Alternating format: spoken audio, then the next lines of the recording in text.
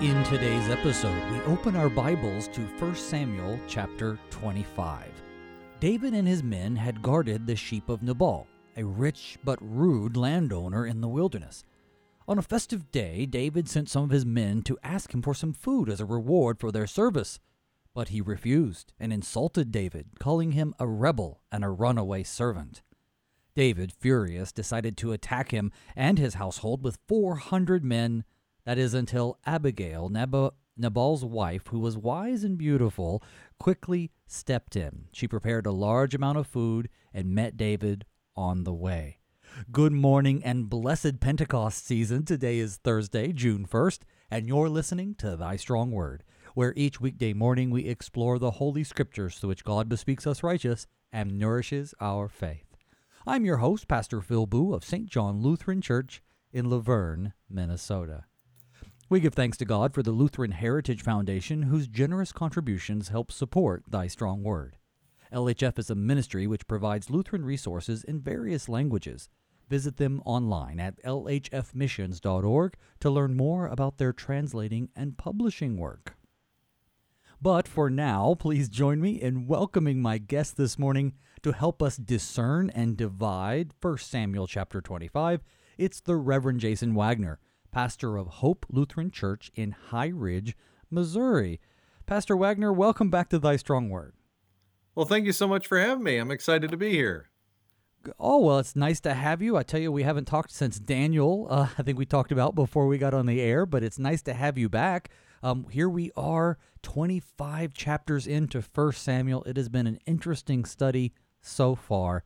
But now David as king, well, we learned today that he's not exactly a perfect person or a perfect king. He certainly has his own foibles, but we also see that not everything is well in the kingdom. Not everybody is perfectly happy with David, and yet that doesn't erode the fact that David is a man after God's own heart and that God is going to use him to not only bless the nation of Israel, but to point forward to our King Jesus.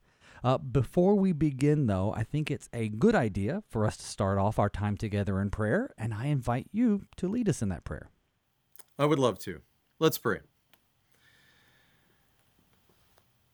Lord God, Heavenly Father, you are the giver of all true wisdom. And so as we consider your word today, help us and shape us after the wisdom of your servant Abigail, who knew to look to you as the source of everlasting wisdom and was used by you to guide and direct your servant David.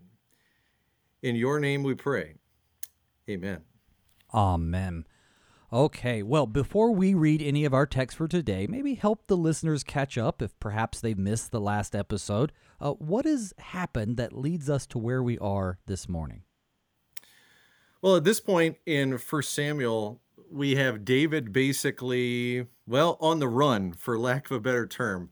Essentially, at this point, he has been anointed as the next king. And so, as you were saying, you're referring to him as King David, and it's almost as though he is, but he isn't, because Saul is still the king, and Saul very much at this point wants to get rid of David. So this story actually is kind of slapped in between two different chapters where David is being pursued by Saul, and yet at the same time has an opportunity to kill the king. And yet David knows that is not his place. And so in both chapters 24 and 26, we find David sparing the life of Saul. And here, right in the middle, in chapter 25, we have a bit of a respite as David and his band of soldiers that are loyal to him have traveled away from, at least for the moment, from getting into any more skirmishes with Saul and his troops.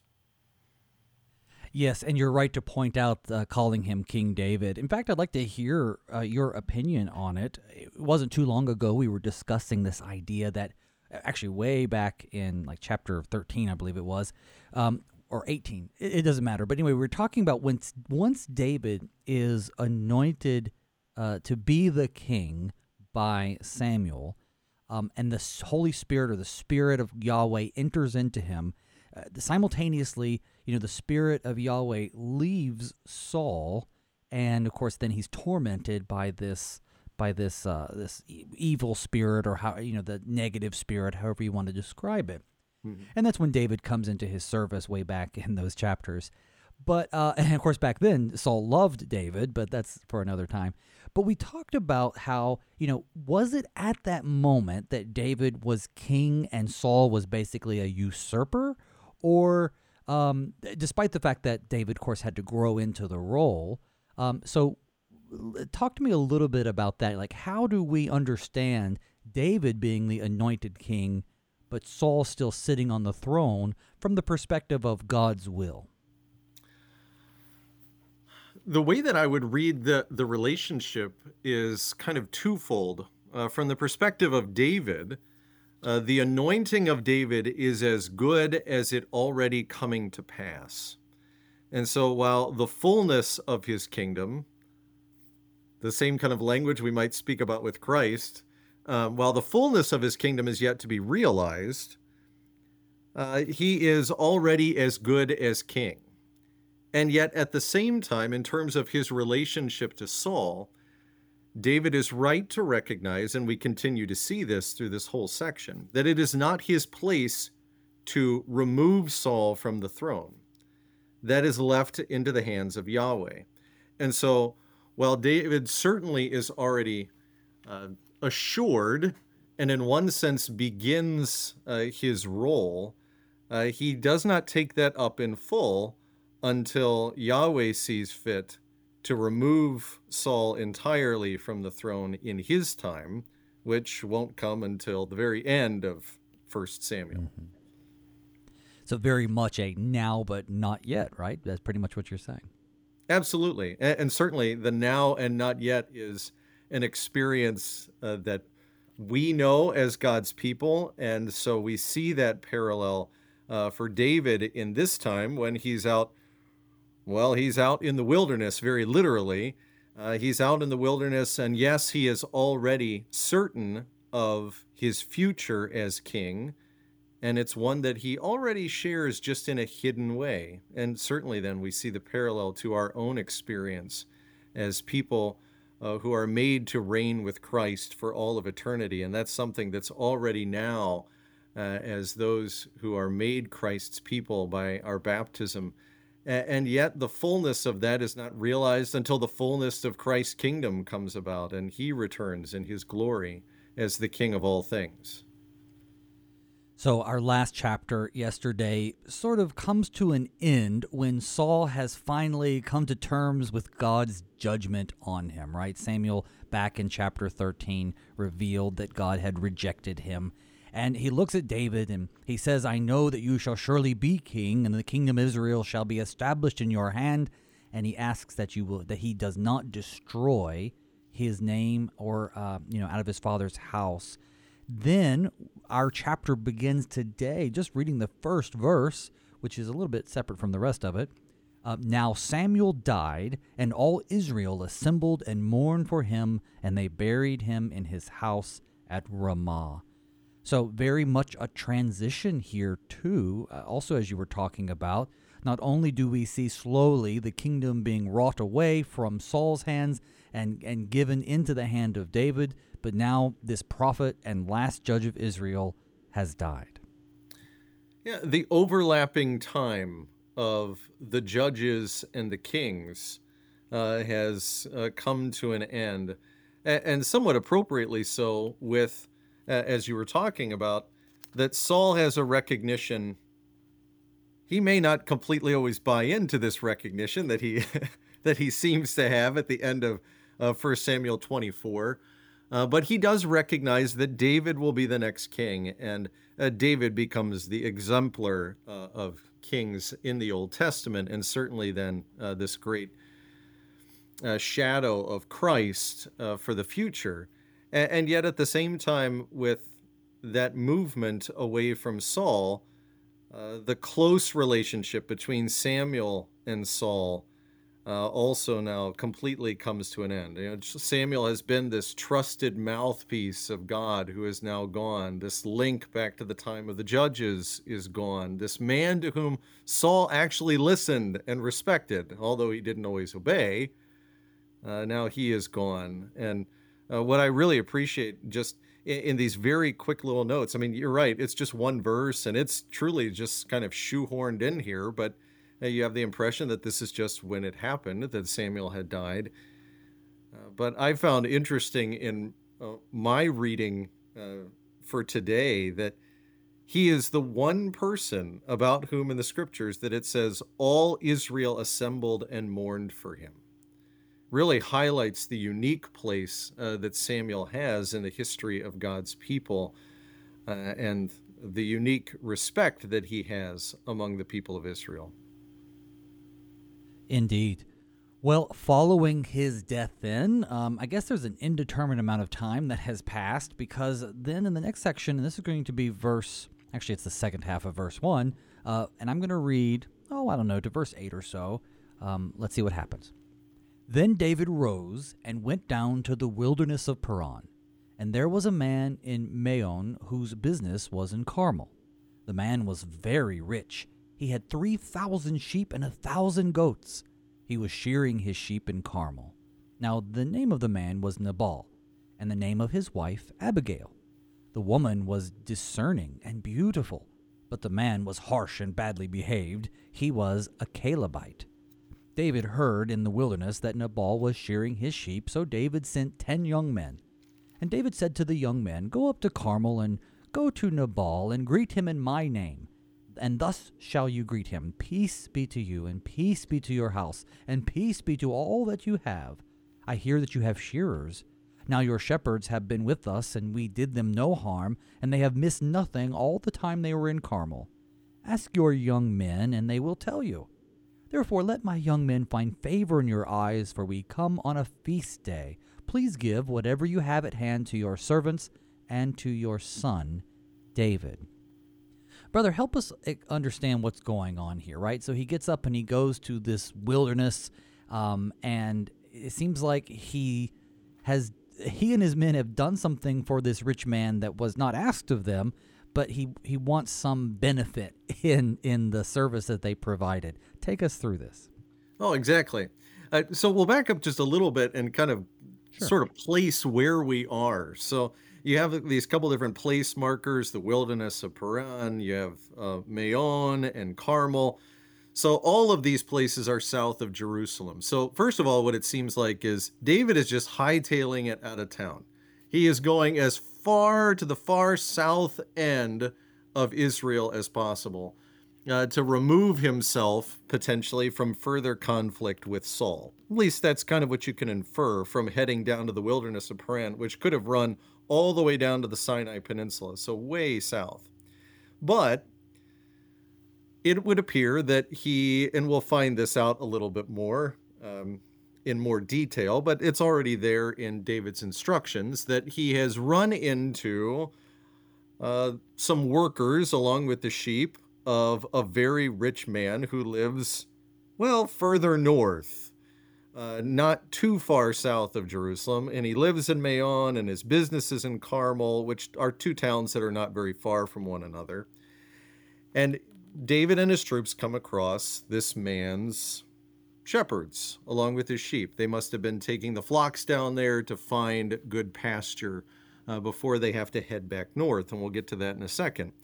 But before we get all of that, then we get this introduction, which is kind of a backwards introduction. You don't get his name first.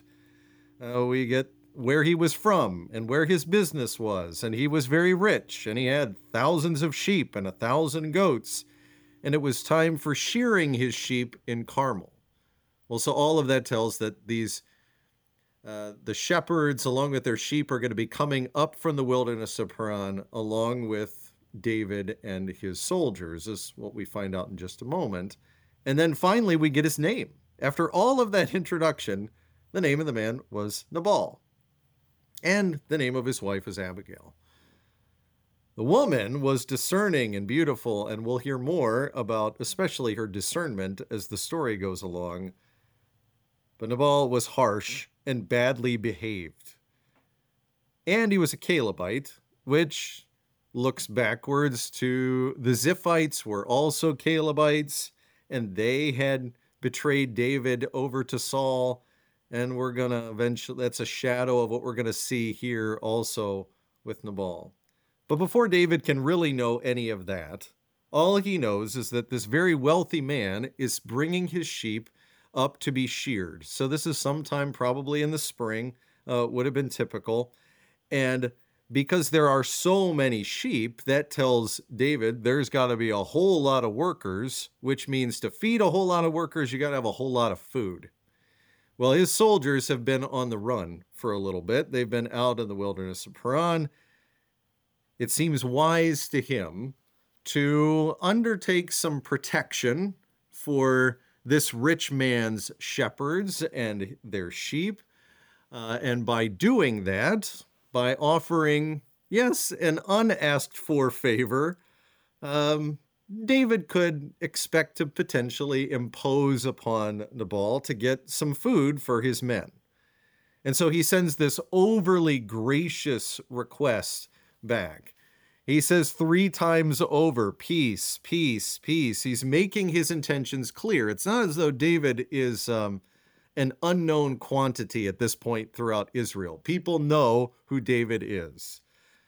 Stretching all the way back to the defeat of Goliath, but also after that he's killed thousands of Philistines in battle for underneath Yahweh. So it's very clear that people would know who David is, which is important in just a minute when we get to Nabal's response. But David wants to make it clear. You don't have to be worried about anything. I'm not here to threaten anyone. In fact, we have taken care of your shepherds. We made sure that no harm came to them and not one sheep was lost. Nothing has been missed the whole time. They were well taken care of. You can even go talk to your men. They will tell you the exact same thing. And so David puts himself then, even by the way he describes himself at the very end, when he makes his request, he puts himself beneath Nabal. It's really a statement of deference that after saying all these things have taken place, and you know David's reputation, nevertheless, please give whatever you have at hand to your son, David. It's the same kind of language that he would use looking to the king, Saul. And so it's a statement really of, I'm going to humble myself because I recognize that I'm somewhat at your mercy in terms of we need some food. And I would expect that out of a certain sense of kindness and benevolence that you would provide that. And so that's really what's going on in this section. You would think, and you're right, he asks very nicely and very diplomatically and very deferentially, with his reputation preceding him. And I'm sure it's also well known at this point that, this is a leader of the people up and coming. He could have possibly even demanded it or sort of threatened in such a way, listen, I have this band of forces with me, you better give it. But that's not the nature of the way David works.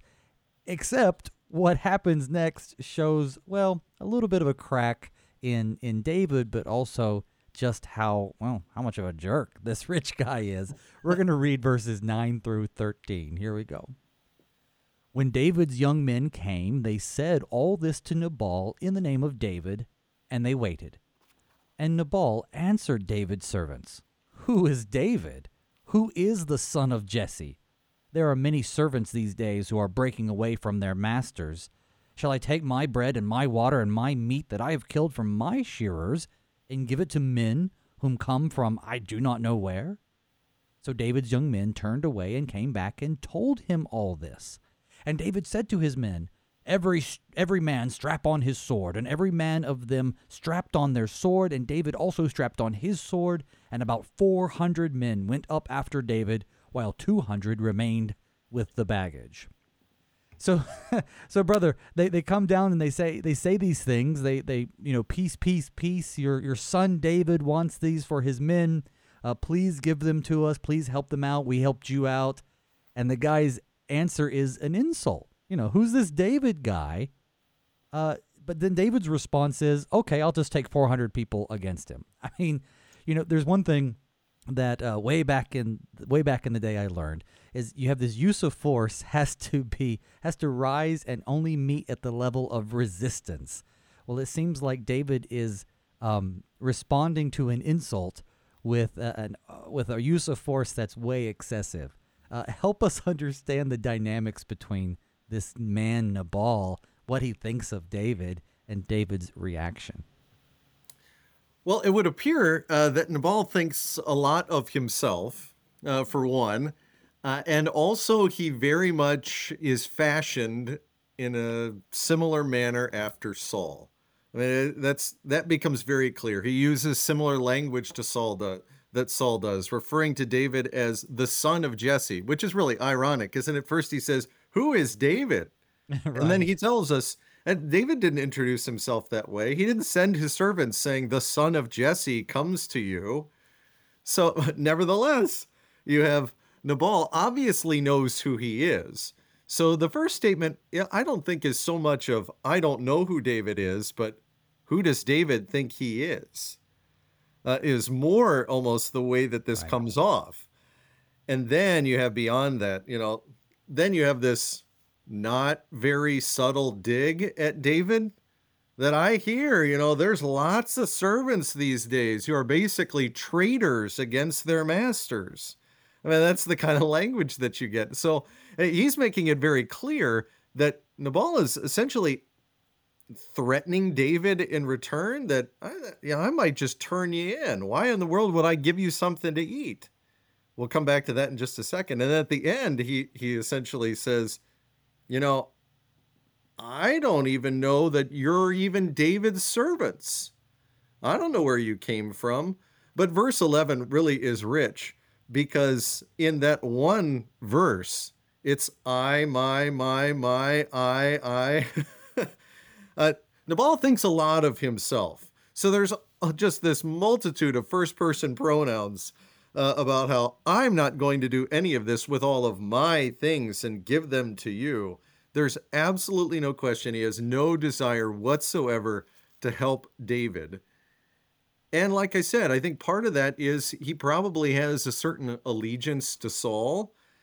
And part of that is he imagines himself to be a lesser Saul, which will come back later in the reading also.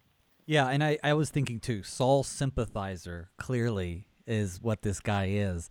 But what do you think about David's reaction, right? So he says, all right, guys, strap on your sword. I'm taking 400 of you. I know we're going to, obviously this is the scene that introduces Abigail next, but before we even get into that, do you think this is an appropriate reaction for David? Absolutely not. So you have David tries to be overly magnanimous, although to be fair, there's something about even the way that he approaches that he recognizes, his coming on. Everyone knows that he's coming with this group of soldiers along with him. That could be threatening. So, that takes the threat level up to about 3. And then Nabal turns it up to about 6. With his response in return, and not so subtly giving the impression that he's going to let Saul know what's going on about this potentially. And then David takes it to 11. I mean, it's just off the charts immediately. He's going to come in with all of his soldiers, at least 2/3 of his soldiers, ready to come against what, yes, is a very rich man, but that doesn't mean he has an army. But you know what? One thing you said helps me understand it a little bit, though, because when he says, oh, there are many servants these days who are breaking away from their masters, I've always understood that to be Nabal kind of a dig at David for being some sort of runaway slave or runaway servant. But it didn't occur to me until you mentioned it that there is inherent in that insult the threat that he could be turning him back into Saul. So I do see a little bit of a need to maybe guard himself, although I still think, of course, the reaction is a little over the top. But what you said, I think, helped me understand that. Well, so what happened? Oh, go ahead. Go ahead. Well, I was just going to go on to the next text, and we can add it to the conversation. We're getting close to the break. But starting with verse 14, I want to add through 17. But one of the young men told Abigail, Nabal's wife, "Behold, David sent messengers out of the wilderness to greet our master, and he railed at them.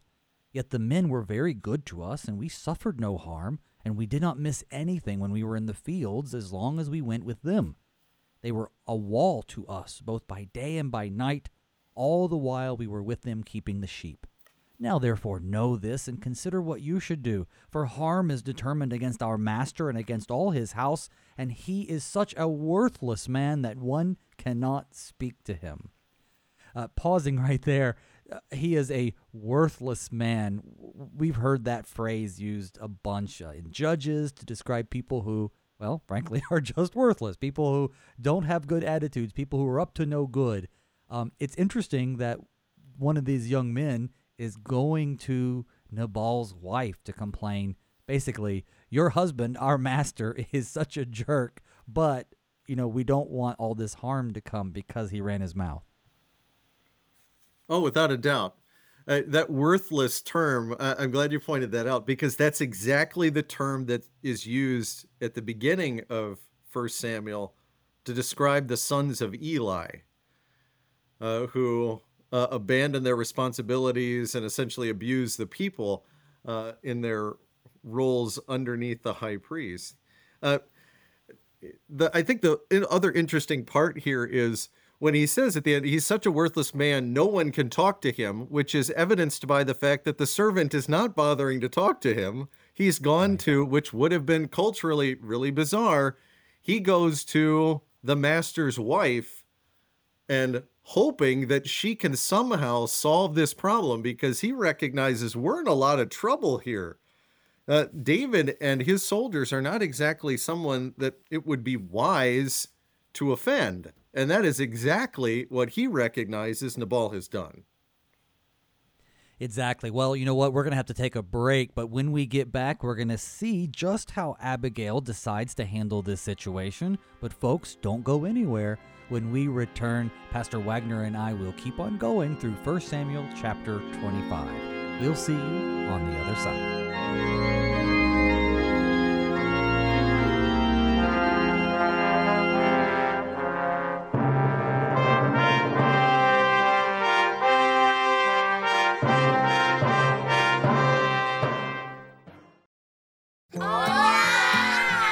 These are the voices of young Lutherans in Mexico City, children who are excited to learn more about their Savior, Jesus. But they need our help because good Lutheran books for kids in the Spanish language are in short supply in Mexico. To learn how you can help tell Spanish-speaking kids everywhere about Jesus in a language they can understand, go to the Lutheran Heritage Foundation website at lhfmissions.org/Juan 316.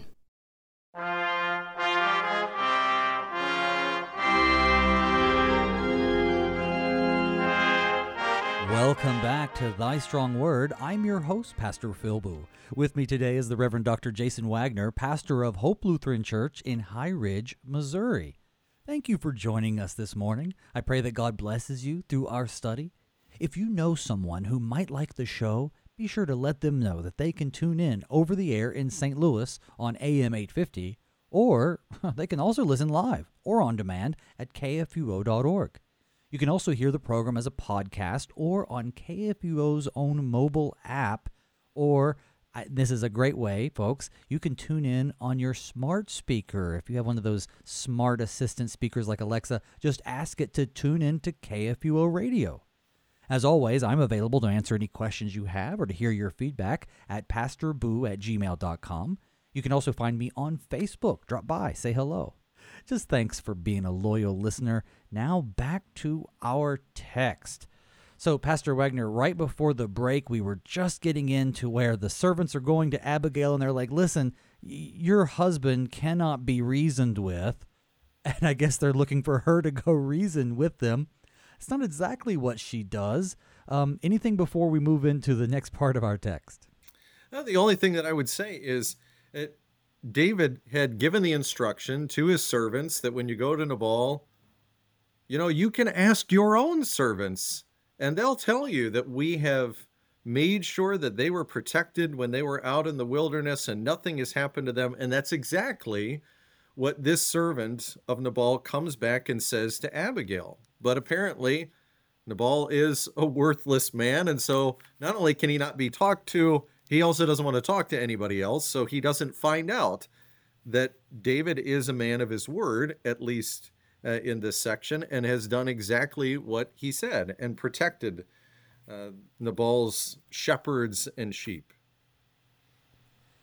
Here's what happens next, starting with verse 18. Then Abigail made haste and took 200 loaves and 2 skins of wine and 5 sheep already prepared and 5 seahs of parched grain and 100 clusters of raisins and 200 cakes of figs and laid them on donkeys. And she said to her young men, Go on before me, behold, I come after you. But she did not tell her husband Nabal. And as she rode on the donkey and came down under the cover of the mountain, behold, David and his men came down toward her, and she met them. Now David had said, Surely in vain I have guarded all that this fellow has in the wilderness, so that nothing was missed of all that belonged to him, and he has returned me evil for good. God do so to the enemies of David, and more also, if by morning I leave so much as one male of all who belong to him. When Abigail saw David, she hurried and got down from the donkey and fell before David on her face and bowed to the ground. She fell at his feet and said, On me alone, my lord, be the guilt. Please let your servant speak in your ears and hear the words of your servant. Let not my lord regard this worthless fellow Nabal, for as his name is, so is he. Nabal is his name, and Folly is with him. But I, your servant, did not see the young men of my lord whom you sent. Now then, my lord, as Yahweh lives, and as your soul lives, because Yahweh has restrained you from blood guilt and saving with your own hand, now then let your enemies and those who seek to do evil by my lord be as Nabal. And now let this present that your servant has brought to my lord be given to the young men who follow my lord. Please forgive the trespass of your servant, for Yahweh will certainly make my lord a sure house, because my lord is fighting the battles of Yahweh, and evil shall not be found in you so long as you live. If men rise up to pursue you and to seek your life, the life of my lord shall be bound in the bundle of the living in the care of Yahweh your God. And the lives of your enemies he shall sling out as from the hollow of a sling. And when Yahweh, I messed it up. Sorry, here we go. Well, I tell you what, why don't we just end right there? We'll end right in the middle of her soliloquy here, especially since I lost my place. It's a long one, but take us to where I fell off the road here. So Abigail is running up to David. She's intercepting him, and she's coming with a huge spread. It really is a remarkable scene, and it goes towards the way that Abigail is described here as being this woman of discernment. Abigail could have thought, you know what, I'm going to get all this food together, and I'll send this servant who came and told me this. Well, if these servants had come down the road to David, he might have slaughtered them on the road, expecting them to be coming to attack. But Abigail comes herself, and she comes with this absurd amount of food, 200 loaves and 2 skins of wine and 5 sheep that are already prepared. So everything that comes at the beginning there is food that is ready to be eaten right now. And then the second half of the food, when it talks about parched grain and clusters of raisins and cakes of figs, these were common foods that were used during the season when you didn't have fresh food. So this would have been provisions not just for the moment, but this would have been providing for these soldiers going forward. And so all of this is brought along, and while she's coming with all of this and going to meet him on the road, David is still stewing, right? He's stewing still about, I have guarded this fellow in vain out in the wilderness, so that nothing was missed of everything that belonged to him, and he has returned me evil for good, which is really the heart of his whole complaint. He expected that I have done good to you, that you would do good to me in return. And now, since you've done evil to me, I will do evil to you. What I couldn't help but get past is in using that language, you hear the echoes of what Paul uses in Romans chapter 12 when he talks about do not be overcome by evil, but overcome evil with good. And what we really see in Abigail is an instance of this, of overcoming evil with good. It's just now that the evil that is going to befall potentially her household is coming from David, even if it originated in Nabal's offense. So she comes to David then, and as she comes to David, she falls down on the ground, and immediately she says, I'm taking all of the guilt. Let not my lord regard this worthless fellow Nabal, for as his name is. And so I'd sort of left it till now, but it's kind of hard to avoid. The name Right. Nabal literally means fool or stupid. Now that it must, to some degree, you have all different kinds of ideas that people have out there. That did his parents really name him dumb? Well, it might have had different shades of meaning potentially, or it might have been pronounced differently and so been something else. But she is certainly leaning into Nabal means fool, and he lives down to that name all the time. Now, we've seen it already. We'll see it again in a little while towards the end of the story. And so she says, you know what? He is so worthless and such a fool that I am standing in his place. Even though she has done nothing wrong, she asks for forgiveness. She asks for mercy, and not to regard him, regard her and what she is saying. And then she continues on. And as you were saying, that this is this long speech that she gives. It's the longest speech given by any woman in the Old Testament. Oh, And wow. as she goes on in talking about this, she goes on from asking for forgiveness, standing in the place of Nabal and the whole household behind her. And she seeks then to prevent David. So part of her argument is not just asking for forgiveness, but then not wanting David then to give into this impulsive, foolish massacre that he is intending to undertake when he gets to the house of Nabal. And so she says to him rather, the Yahweh has restrained you from blood guilt and from saving with your own hand. David's going to come back to those same words in a little while. And that's right at the center. This same language is used, I believe, in the story of Gideon. And when Gideon is sent finally with only 300, starts out with 32,000, the Lord says, no, that's too many. And he cuts down to 10,000. No, that's too many. 300 against more than 100,000 soldiers. And it's plenty because Yahweh is the one who will save. And so it's said right at the beginning, I believe it's Judges chapter 7, that only 300 are sent so that no one in Israel would have this opinion that they were saving with their own hand. Salvation comes from the hand of Yahweh. And Abigail gives testimony to that and says, this is exactly, David, why you do not want to come and do this. Because to do this, it would be to be a direct offense against Yahweh. It is not your place to take salvation into your own hands for something that Yahweh has not sent you to do. And then she goes, I'm sorry, go ahead. I was going to say, so she prevents him from, doing this evil, which he's going to acknowledge. And I'm going to finish her little soliloquy here, plus David's response. But we're going to see that she also has great faith in Yahweh's plans for David. So I'm going to let you go on, of course, but let me add these verses to our conversation, starting with verse 28 this time. Please forgive the trespass of your servant, for Yahweh will certainly make my Lord a sure house, because my Lord is fighting the battles of Yahweh, and evil shall not be found in you so long as you live. If men rise up to pursue you and to seek your life, the life of my Lord shall be bound in the bundle of the living in the care of Yahweh your God. And the lives of your enemies he shall sling out as from the hollow of a sling.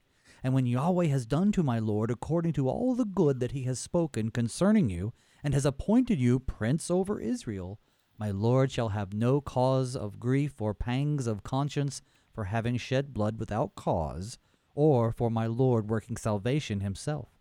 And when Yahweh has dwelt well with my Lord, then remember your servant." And David said to Abigail, "Blessed be Yahweh, the God of Israel, who sent you this day to meet me.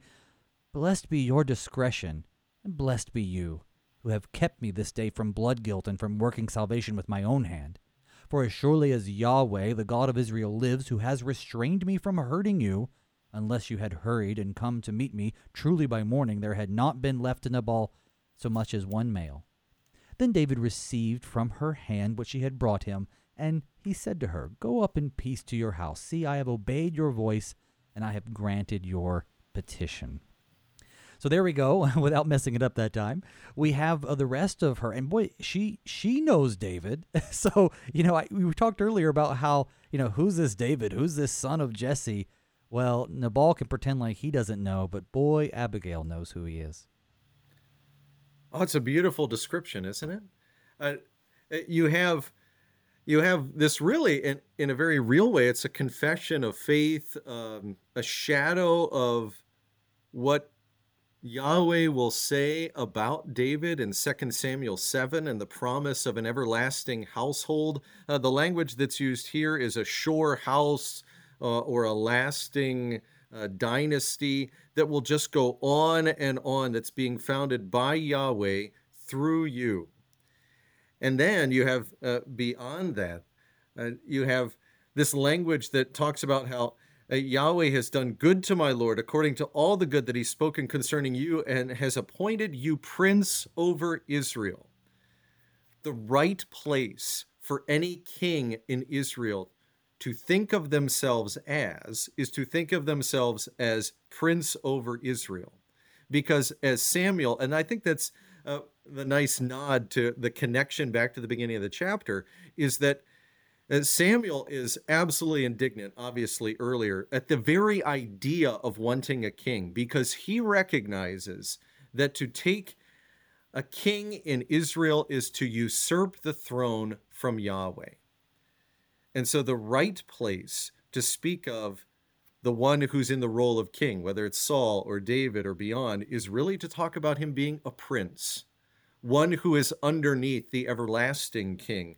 And that everlasting king is also one who is going to show honor to David. And that's confessed here by Abigail. She has that interesting statement about how, if men rise up to seek your life, the life of my Lord shall be bound in the bundle of the living in the care of Yahweh your God.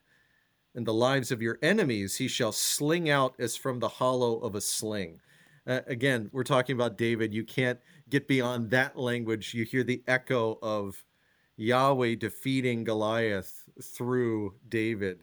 And that's exactly what God will continue to do for the sake of his servant. That ultimately he will bring about victory, yes, for David to arise to the throne.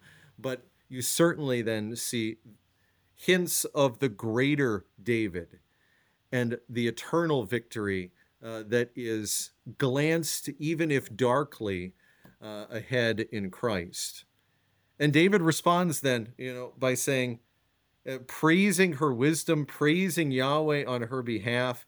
And he says that multiple times over, right? Before it was peace, peace, peace. Now it's blessed, blessed, blessed. Blessed be Yahweh, blessed be your discretion, blessed be you. Because you have done exactly what we talked about a moment ago. You have saved me from working salvation with my own hands. Because he does seem genuinely, grateful for her. Like she intercepts, sin is irrational. David is being motivated by hurt feelings, and he's going after him with this show of force. He's going to do something stupid, and here she steps in. Nabal which means foolish. Her husband is foolish, but David is just as foolish in the way he's acting. And here's this beautiful and wise woman who gets in the way. And thank God for women who have done that throughout history. So he seems to be very, very, very grateful. There's no indication that he's necessarily smitten with her at this point, although, people who read the story kind of knows what's going to happen. But yeah, she comes and he takes this just huge feast that he brings her, which is amazing. I wanted to highlight, though, you bringing out the idea of prince and king, because we've been talking about princes and kings for many weeks now, and you're the first person who's brought this up. In Hebrew, negid, which means prince or leader, is different than melech, and I guess I hadn't really considered that, but what a great point, because ultimately there is only one king, and that's God and Yahweh in this case. Amen. And like I said, I really think that grows out of that whole discussion and how you get the first king that you get in human terms is Saul, which is everything that looks like what a king should be and nothing that a king should be at the same time. And yet at the same time, then here in David, you get something different. He does act more as a prince. When David is referred to as one who, has a heart, a man after God's own heart, that could mean a number of different things. But I think one layer to what that must be telling us is that, well, yes, we see David here as clearly a sinner. He is clearly one who ought not to be trying to save himself, and yet he tries to anyway, and tries to avenge this dishonor that Nabal has shown to him. But he is willing to listen. And I think that is certainly a hallmark of the humility that God calls his people to. That the essence of what it means to be God's people today, yes, is first and foremost to be made righteous in Christ. But when we're continually encouraged to be humble, to humble ourselves, the essence of that is not merely to make ourselves lowly, but it's lowly in just this sense, to be lowly in the sense of being willing to listen to the one who is greater than us. And so in that sense, Abigail here becomes a voice of Yahweh to David, so that he recognizes, I have no business doing this. And as you said, it is a true blessing when anyone gives us such direction, especially for the impulsiveness that also often comes, especially with young men like David. And I also believe that we see here a distinction between him and Saul. We're only speculating, but I just don't see Saul acting in this way. Had Saul been in David's spot, been insulted, had these soldiers, again, we don't know, but we might expect him to behave differently than David. As you said, David is open to influence, especially, of course, if it's a good word from the Lord. I'm going to now read verses 36 through what we might say is 39a. I'm going to leave the last bit off for the moment. Here's what happens next. And Abigail came to Nabal, and behold, he was holding a feast in his house like the feast of a king. And Nabal's heart was merry within him, for he was very drunk. So she told him nothing at all until the morning light. In the morning, when the wine had gone out of Nabal, his wife told him these things, and his heart died within him, and he became as a stone. And about 10 days later, Yahweh struck Nabal, and he died. When David heard that Nabal was dead, he said, Blessed be Yahweh, who has avenged the insult that I received at the hands of Nabal, and has kept back his servant from wrongdoing. Yahweh has returned the evil of Nabal on his own head. All right, so pausing there for a moment. So, the wife comes home, and he's holding a feast, and I'm reminded of some of your words at the beginning of the show. He's holding a feast like that of a king. He really does think he's like Saul. Absolutely. The beginning of that little section here, I think, is such a sad and yet amusing contrast, that he is this lesser king in his own mind.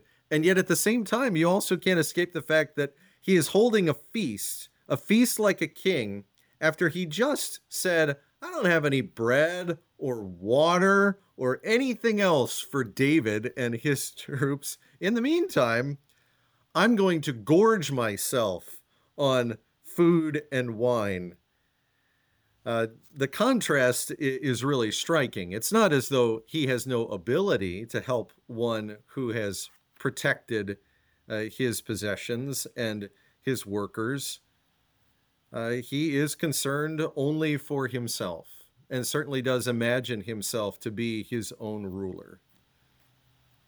And he dies, right? I mean, she tells him this after the wine has left him, which I think some of these phrases, these turns of phrases, the way we translate the Hebrew into English are just great, and that's one of them. The wine had left him. She tells him, and what does he have, like a stroke or a heart attack? I guess we don't know, but he ends up dead. It's hard to say. So I agree. First, I do want to just throw in my thoughts on that too. That again, you see her discernment that nothing good will come from saying something to Nabal. Remember, he didn't know that she took off with a whole bunch of his food before and delivered all of this to David and his soldiers. So she comes back now, and this crisis has been averted. Comes home, finds that he is totally drunk and having this feast, and decides probably not the right time. So you're right. Comes back in the morning when the wine has gone out of him and his heart died within him. So it could be a heart attack. It could be a stroke. It could be, and I think really the next verse is what's really important. So this verse could mean that he lives for 10 days from an initial event, or it could be that he is just dumbfounded and struck by these extraordinary words. And so it could be, the first part could be in one sense psychological.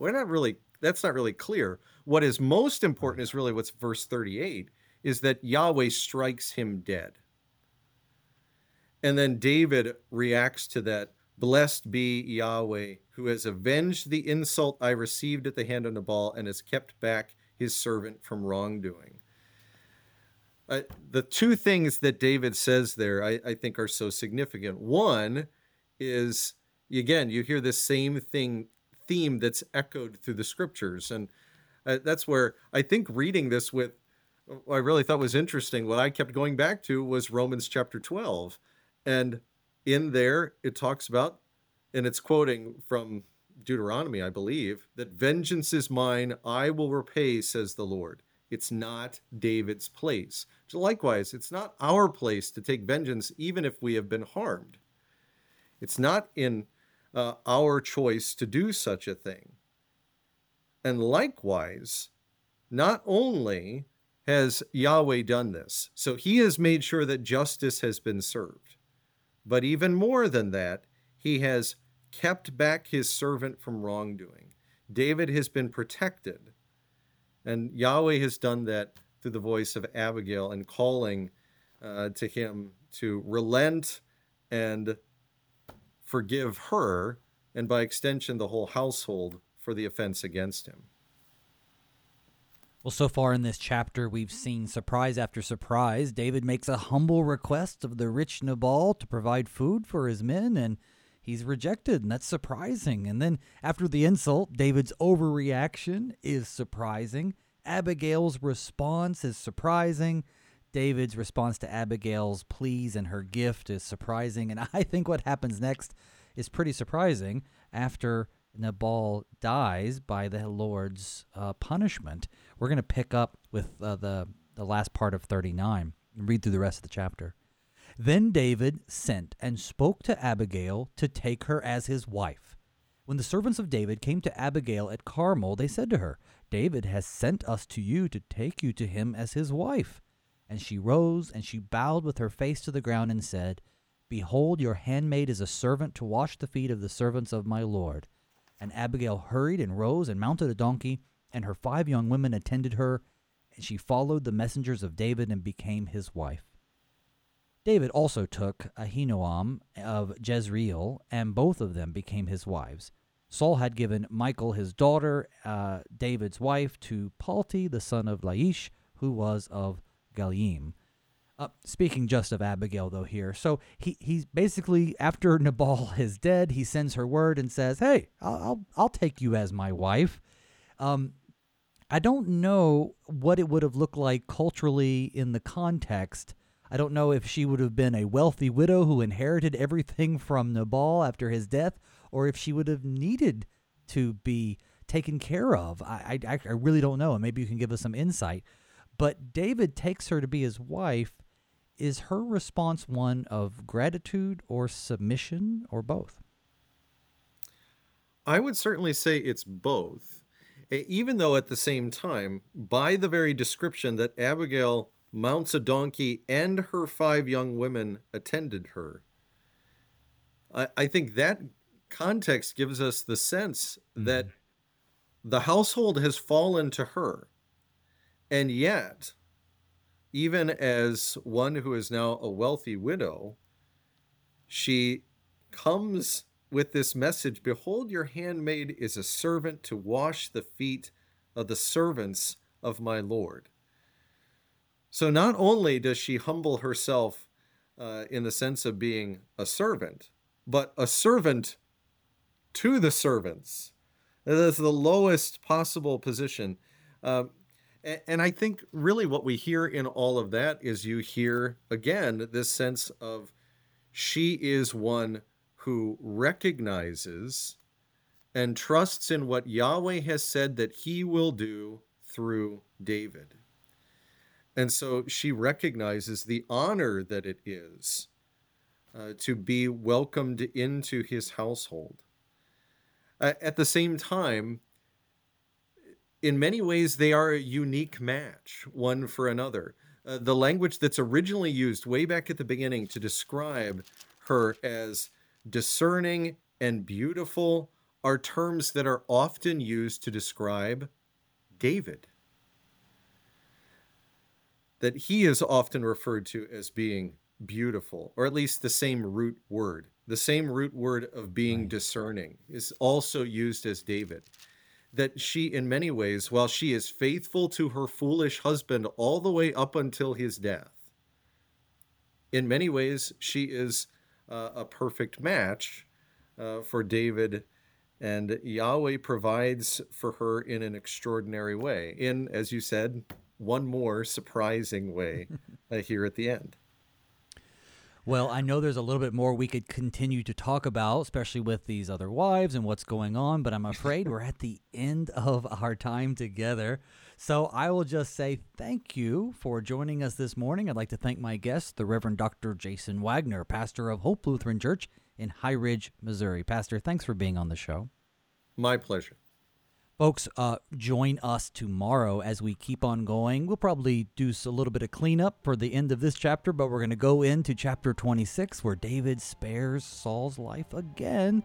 But that'll be tomorrow. Until then, may God's peace and blessings be with you all as we pray, Father, keep us in thy strong word.